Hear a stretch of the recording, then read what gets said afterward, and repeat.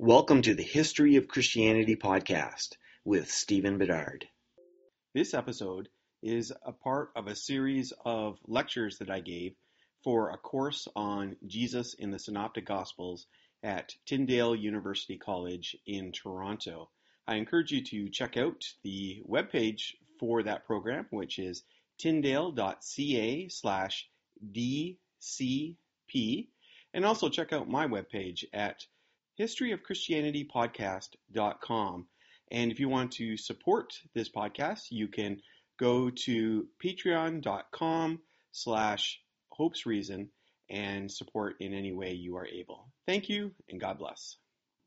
And we're going to jump right into Matthew. So as I mentioned before, Matthew is the most Jewish of all the Gospels. He's very interested in how Jesus fulfills prophecy. Now, we're going to look at these prophecies because they're kind of complicated. They're not always as simple as the Old Testament says, at some point in the future, X will do Y. And then we get to Jesus and he does Y. Therefore, he's fulfilled the prophecy. It's usually not as simple as that.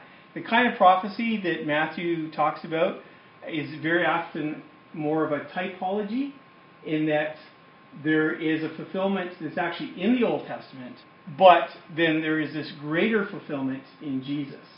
So it's not as if the Jewish people who are reading the Old Testament were thinking, well, there's all these unfulfilled prophecies. We're waiting for someone to fulfill these prophecies. Oh, there, Jesus is doing it. Sometimes there's that, but it's not always as clear as that, and we'll get into that. We also find that Matthew speaks about the kingdom of heaven rather than the kingdom of God. Now, I think he mentions the kingdom of God, is it 2 times or 4 times? I think it's twice. Most often, though, it's the kingdom of heaven.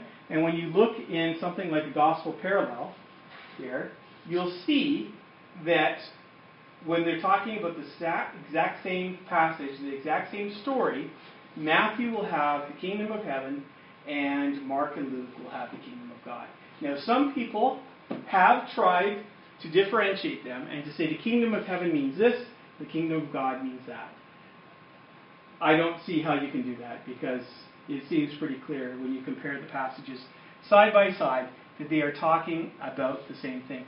The confusing part about that, though, is that now, today, when we talk about the kingdom of God, what do people think of? They think of heaven, right? The kingdom of God is in heaven. Because, well, Matthew talks about it as the kingdom of heaven. But the kingdom of heaven, he's not talking about the afterlife when he talks about the kingdom of heaven. The reason Matthew uses the kingdom of heaven is Jewish people are very sensitive about the name of God. So we talked about Yahweh. The reason why it's written Lord in our Old Testament, that comes from the Jewish tradition. When they get to those passages and they're reading them in Hebrew, instead of saying Yahweh, you say Adonai. Adonai is Hebrew for Lord, because you have to be very careful how you say the name of God. You'll never hear a Jewish person say Yahweh. If they're a religious Jew, they won't speak that.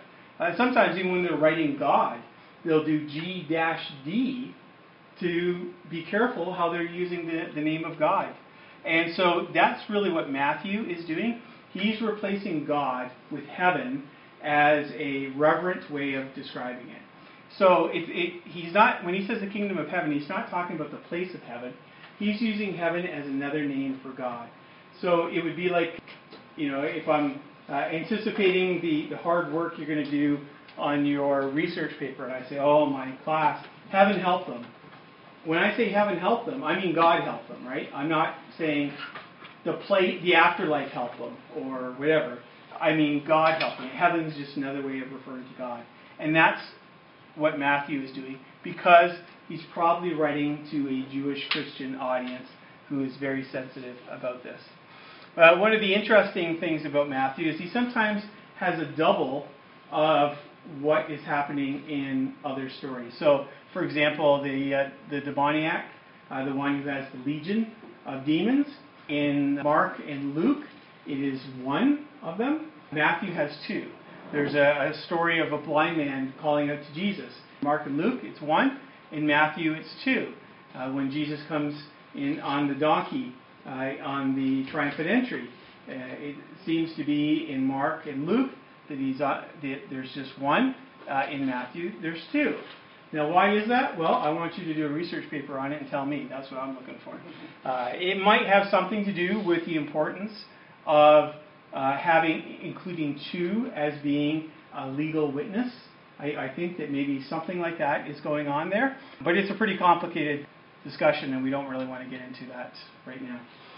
People have noticed that there are 5 discourses in Matthew. There's these 5 sections of teaching that are found there. So the first one is from Matthew 5 to 7, and that's what we call the Sermon on the Mount. Then Matthew 10, Matthew 13, Matthew 18, and then Matthew 23 to 25.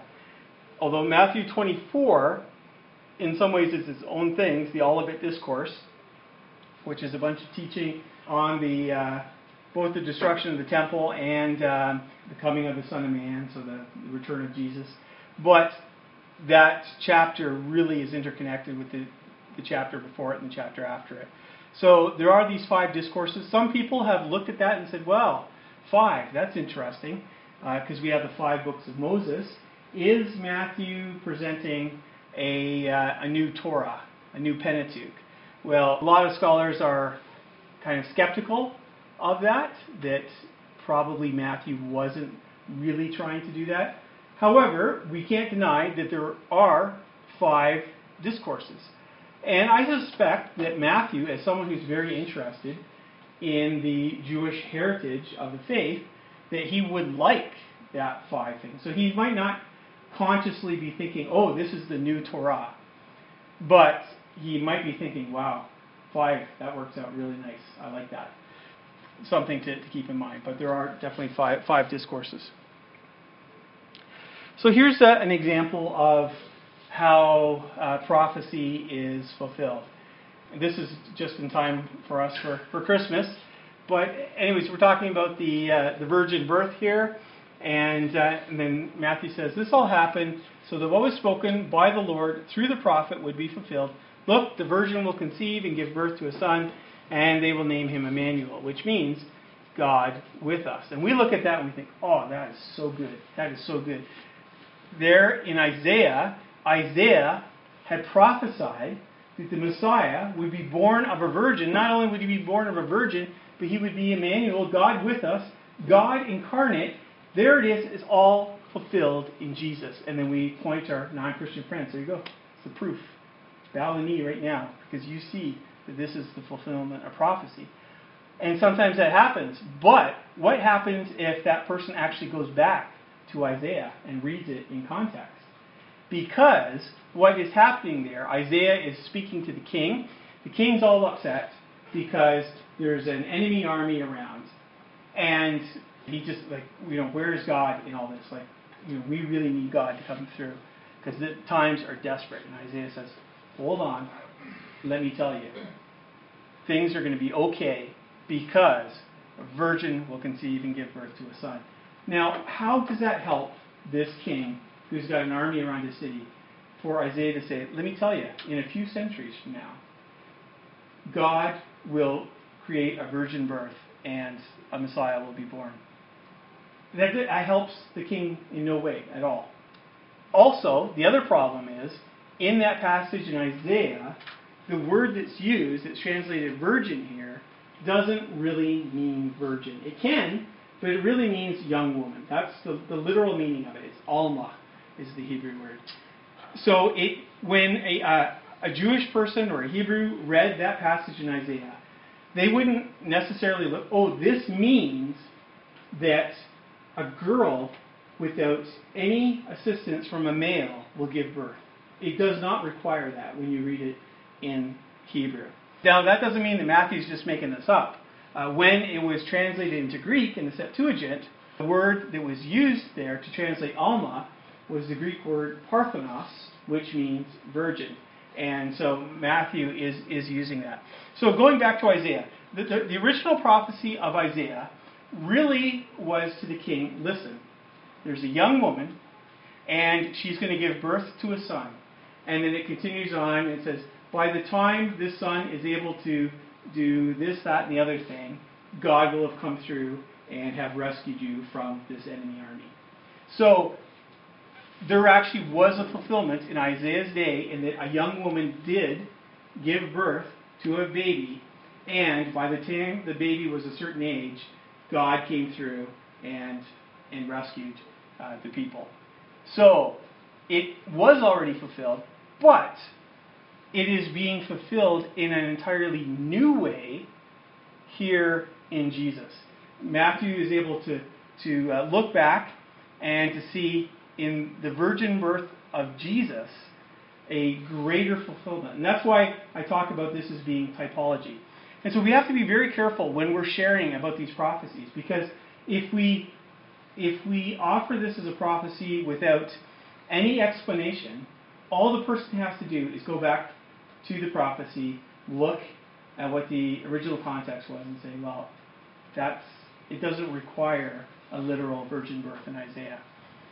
So that it's just a lot more complicated. So, anyways, that'd be a great topic for you to write on if you're interested in that and how Matthew sees fulfillment. This is another example when it talks about how they ended up, Joseph and Mary and Jesus have to go to Egypt to get away because of the danger, and he stays there until Herod dies, and then Matthew says this fulfills what the prophecy said.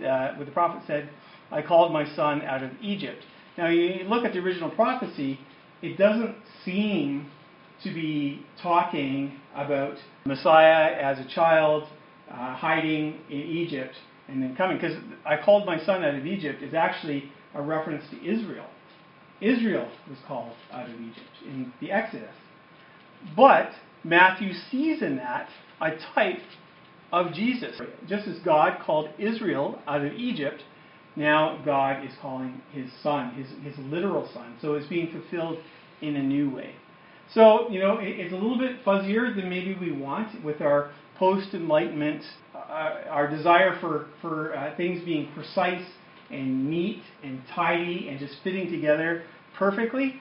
But we need to read this with a Hebrew mindset, in a first century mindset. And actually, if you read the other things that were being written around this time, like the Dead Sea Scrolls and whatever, and how the Jewish people understood fulfillment of prophecy, these writers are not making things up. That's the way they understood prophecy. Like if you read the interpretations within the Dead Sea Scroll, you look at how they say certain things were fulfilled, like prophecies in Habakkuk, how that has to do with the Romans and all this kind of other stuff. Actually, what we find among the Christian writers in the New Testament, the way they interpret the Old Testament is extremely conservative compared to what their contemporary Jews were doing. So that's something we need to keep in mind. Continuing on with Matthew, Sermon on the Mount is one of the most important passages in Matthew, in the Bible, really. And there's so much good things for us to look at. We're not going to spend a lot of time in there, but I hope that one of you will write on that. But that is an extremely important section. If you're really interested in it, a good book on that is Dietrich Bonhoeffer's Cost of Discipleship, which is a writing basically on all of the Sermon on the Mount. And there's a lot of really, really good things in that. Part of the Sermon on the Mount is the Beatitudes. So, like, blessed are the peacemakers and so on. So that's an interesting thing about blessing. So generally, blessing means something very specific. So some translations will put happy is, and happy is maybe not the best translation of blessed, but at least it can give you an idea of the kind of things that can be blessed. Because really, in the Bible, there are two things that get blessed, and that is God and people. So we bless food, right? We bless our turkeys at Thanksgiving and at Christmas. But you can't, unless you can make something happy, you can't bless it, right? So when you have your dead turkey in front of you and you say, God bless it, nothing's happening to that turkey. I mean, if that turkey smiles back at you, you need to put it back in the oven. Like, it's not ready. Now you'll find, if you do a search in English translations, you'll see he blessed the food.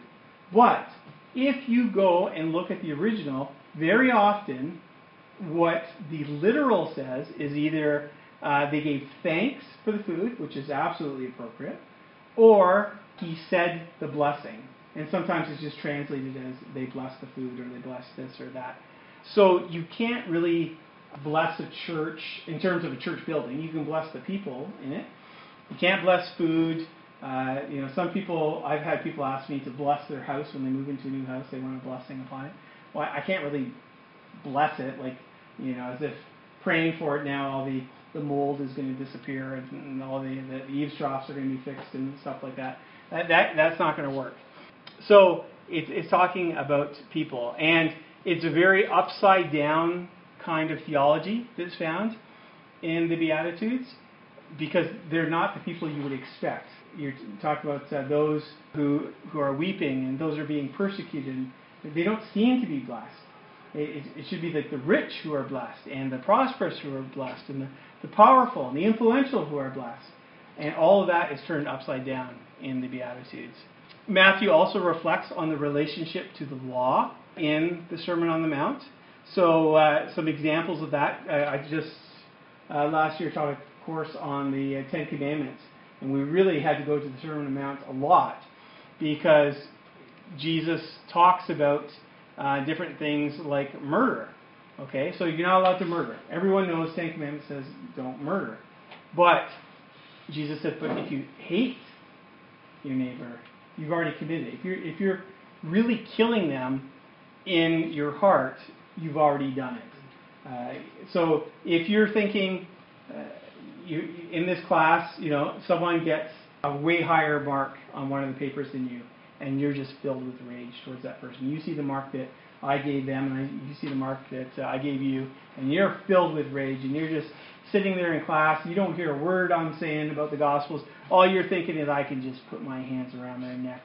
And you're just fantasizing about it. But you're not going to do it because you don't want to go to jail, and you know what the consequences are. So you just keep it in your fantasy world about how much you hate that person. Jesus is saying, you've already done it. Now, I need to give a caveat here. And this is the same one I gave to the Ten Commandments class. That doesn't mean that as soon as you feel that hatred and you're like, oh, I've already committed murder, well, I might as well finish it because as far as Jesus is concerned, I've already done it, so it's not going to make it any worse. The police will think that, yeah, you did indeed make it worse, so don't follow through on your feelings there. But the point is that the law is not just about outward obedience, that God cares about what's going on the inside. So you can't wish and focus on doing these things and just stop short of committing the actual act. And he gives the same example when it comes to adultery. It's not enough to just not physically commit adultery. If you are looking at that person in lust and it just becomes a part of you, that's a sign that there's a problem, that something is wrong already, and you need to deal with that. It's not good enough that you technically have not committed adultery. That's not enough. What goes on in the inside is very important. But again, you have to realize too, that does not to say that that moment you have that flash of anger that you've committed murder. There are certain things that get me mad. One of the things that drives me crazy, one of my pet peeves, is when there's a fire truck or an ambulance coming and that car will drive in front of them and will not pull over, or in fact will use the rest of us pulling over as an excuse to get around us so they could go, and they're happy to stay in front of the fire truck. That makes me mad. I mean, just happened today, and it drives me crazy. That doesn't mean I murdered the person, but there's that flash of anger. And it's the same thing with adultery. It doesn't mean that you're walking down the street and you just happen to glance and you see someone you think is attractive, and just you have that momentary thought of, oh, wow, that person's very attractive. That doesn't mean you've committed adultery. What Jesus is talking about there is more that ongoing lustful, just longing that's there. Where I've watched many times, walking down the street and someone will walk by and you see the person's head turn and they keep turning and they're not watching and they bump into something because they're looking at this person. Now, you're probably in the lust zone there. But just seeing and acknowledging to yourself that someone is attractive is not a sin by itself. So there's a lot of that interaction of what is really murder, what is adultery, what is lying. It talks about that as well. Those are some important things that are found there. We also have the Lord's Prayer and the classic version of the Lord's Prayer. So the Lord's Prayer is found in Luke as well, but it's slightly different. It's not as easy to pray. The Matthew one is a lot easier for us. Now, something to be aware of, the final part of the Lord's Prayer that we pray, for thine is the glory, power and the glory, forever and ever, amen. That's not originally a part of this. That was added on later. That doesn't mean you're sinning when you pray the full traditional Lord's Prayer, because it's a good part. There's nothing wrong with it. It just probably wasn't original to what Jesus taught there. I actually have a theory about the Lord's Prayer. I took a course on prayer in the New Testament, and one of the things that we learned is that within the Jewish tradition, a lot of the prayers that ended up becoming a part of the Jewish liturgy were actually prayers of rabbis, personal prayers of rabbis, that they would teach their disciples, and then it would enter into the liturgy. And it got me thinking, what if the Lord's Prayer was Jesus' prayer? Because you'll find that though some people who will say, we shouldn't even call it the Lord's Prayer. It's the disciples' prayer. It's for the disciples. It's not for the Lord. It's not for Jesus. But what if Jesus did pray this prayer? Because we're told that he often went off and he prayed. So he had to pray something. What did he pray? Why couldn't it have been this? And some people might push back and say, well, there's stuff in there that Jesus wouldn't pray. Like he wouldn't pray forgive our sins. Well, why wouldn't he pray that? If he's already taken part in the baptism of repentance, why wouldn't he do that? Why wouldn't he follow the tradition of Daniel to repent with his people? And the way the prayer is in Matthew is Our Father, right? So he's praying the prayer as together we are praying to our Father. And so we can repent of our sins. We can ask for forgiveness for sins. We can ask for our daily bread. And so if you take that into account, you could actually look and see how Jesus could have prayed this prayer. One of the parts of the Lord's Prayer is, lead us not into temptation. Well, we're told that at the beginning of his ministry, God did lead him into temptation, right? The Spirit led him to go into the wilderness to be tested. So if Jesus has already experienced that, that would totally make sense that he would teach his disciples to pray this way, because maybe he would pray that way as well. It doesn't say that Jesus himself prayed this prayer, but I wouldn't be surprised if that was his personal prayer that he taught to his disciples. So there's a number of passages that are found just in Matthew, and this is an example of one where Peter is challenged about Jesus paying the temple tax and whether he pays it or not. And it seems to be a challenge to Jesus as, like, is Jesus following the rules in terms of what your responsibilities are for the temple or not? And anyways, it ends up that Jesus performs this little miracle where Peter goes and gets a fish and finds a coin in it, and then it pays the temple tax for Peter and Jesus. And that would really seem to make sense with this concept of Matthew being a very Jewish gospel. It just indicates that Jesus followed through with this. He wasn't rebelling against all of Israel's traditions, but even was willing to give in this way. I'm not going to read all of this passage here, but this is from Matthew 20, verses 1 to 16. And it's a parable about a landowner who has a vineyard, and he hires people and ends up giving them all the same amount, whether they work the whole day or just part of a day. But this concept of a parable of a vineyard is very Jewish, especially in Isaiah. There's a lot of stuff in Isaiah, but other places as well, where Israel is talked about as a vineyard. And so, as soon as Jesus is talking about that, people are automatically making these Old Testament links. And so, again, this is exactly what we would expect in Matthew. Matthew is the only one who shares this particular story with us. But we can see why he would be interested in that, and his Jewish audience would be interested in it as well. Then in Matthew 21, then Jesus entered the temple area and drove out all those who were selling and buying in the temple courts, turned over the tables of the money changers and chairs of those selling doves. And he said to them, "It is written, my house will be called a house of prayer, but you're turning it into a den of robbers." The blind and lame came to him in the temple courts, and he healed them. But when the chief priests and the experts in law saw the wonderful things he did and heard the children crying out in the temple courts, "Hosanna to the Son of David," they became indignant and said to him, "Do you hear what they're saying?" Jesus said to them, "Yes, have you never read, out of the mouths of children and nursing infants, you have prepared praise for yourself?" And leaving them, he went out of the city to Bethany and spent the night there. So the other Gospels, including John, have the story of the cleansing of the temple.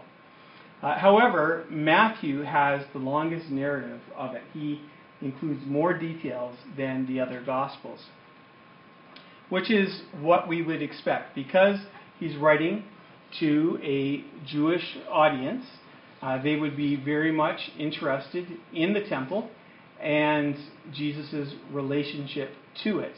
Now, why is Jesus doing this? Why is he doing something so disruptive? Now, we have to realize is that the temple is not just kind of this monolithic space where it's just temple. There's different sections of the temple depending on who you were. So the outer area would be the court of the Gentiles. The next area would be the court of the women, and then the next part would be the court of the Jews.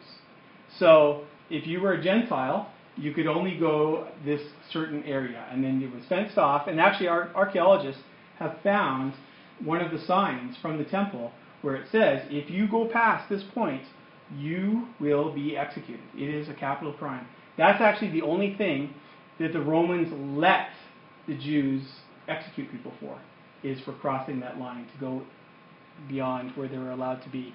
Then you have the Jewish women are allowed to go a little bit closer, but those who could get the most close were the Jewish men. So according to holiness, that's how they understood it. And so what the problem is that there was space for stuff that's going on here, because what's going on here isn't wrong by itself. That they have money changers and that they're selling animals, because the offering for the temple, you couldn't just give any money. You couldn't just bring, your loonies and toonies and here you go. This is good. It had to be a specific thing. I think it's called a Tyrian shekel that you had to give. But it wasn't what the average Jewish person had. So you bring your money, you go to the money changer, you get the kind of money, the currency that's allowed to be given to the temple, and then you're able to give. When it comes to the animals, imagine that you're up in Galilee, right? So you're in Galilee, you have to come all the way through Galilee, through Samaria, eventually you get to Judea, get to Jerusalem, and you have to offer your animal. Do you want to bring an animal with you that whole journey? Or would you like to bring a handful of change, get to Jerusalem, get to the temple, pay your money, get your dove or whatever else you're going to sacrifice, and sacrifice there? That totally makes sense. There's nothing wrong with that. And there was an area that was set aside for that. However, what had happened at this point is they ended up, the people who were doing this took over the court of the Gentiles. And that limited amount of space that Gentiles were allowed to come into the temple was taken over by the money changers and the animal sellers. And that is what Jesus is responding to. And some of the passages that are being quoted here too, when you look at them at the original context, it actually even strengthens that connection with the Gentiles. That part of what's going on here is Jesus is is upset about how they're robbing the Gentiles of the little bit of opportunity to be in God's presence that they had. So it's pretty important. But we're going to look at that a little bit more later on. One of the things that I appreciated in Strauss's discussion about Matthew is that Matthew has often been accused of being an anti-Semitic gospel. And there are some, I guess you could say, unfortunate passages or passages that have been interpreted, unfortunately. So, for example, when Jesus is on trial and Pontius Pilate is saying, here is your Messiah and here's your king, what do you want me to do with him? And the people are like, crucify him, crucify him. And they're like, but I find no guilt in him. And the Jews who are there say, well, his blood be on us and our children.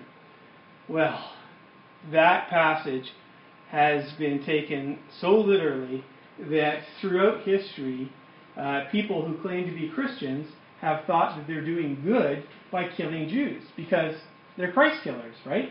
And they even say in the Gospel of Matthew that they are the ones responsible, that his blood be on them.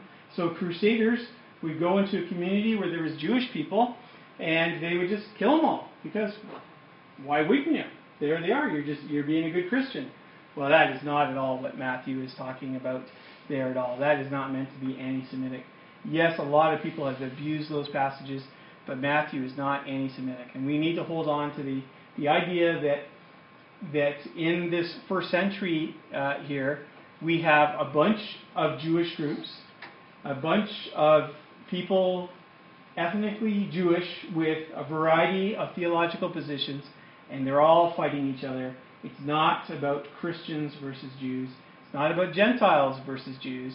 It's this inter-Jewish conflict that's taking place right at the beginning. Now, eventually, it does become a Christian versus Jewish thing, and there's some pretty strong Jewish writings against Christianity, and there's some pretty strong Christian writings against Judaism, and there is some nasty stuff back and forth that goes on. But that's not what Matthew is saying, and I think that Strauss does a great job of putting that in context and helping us to see that it's not really anti-Semitic.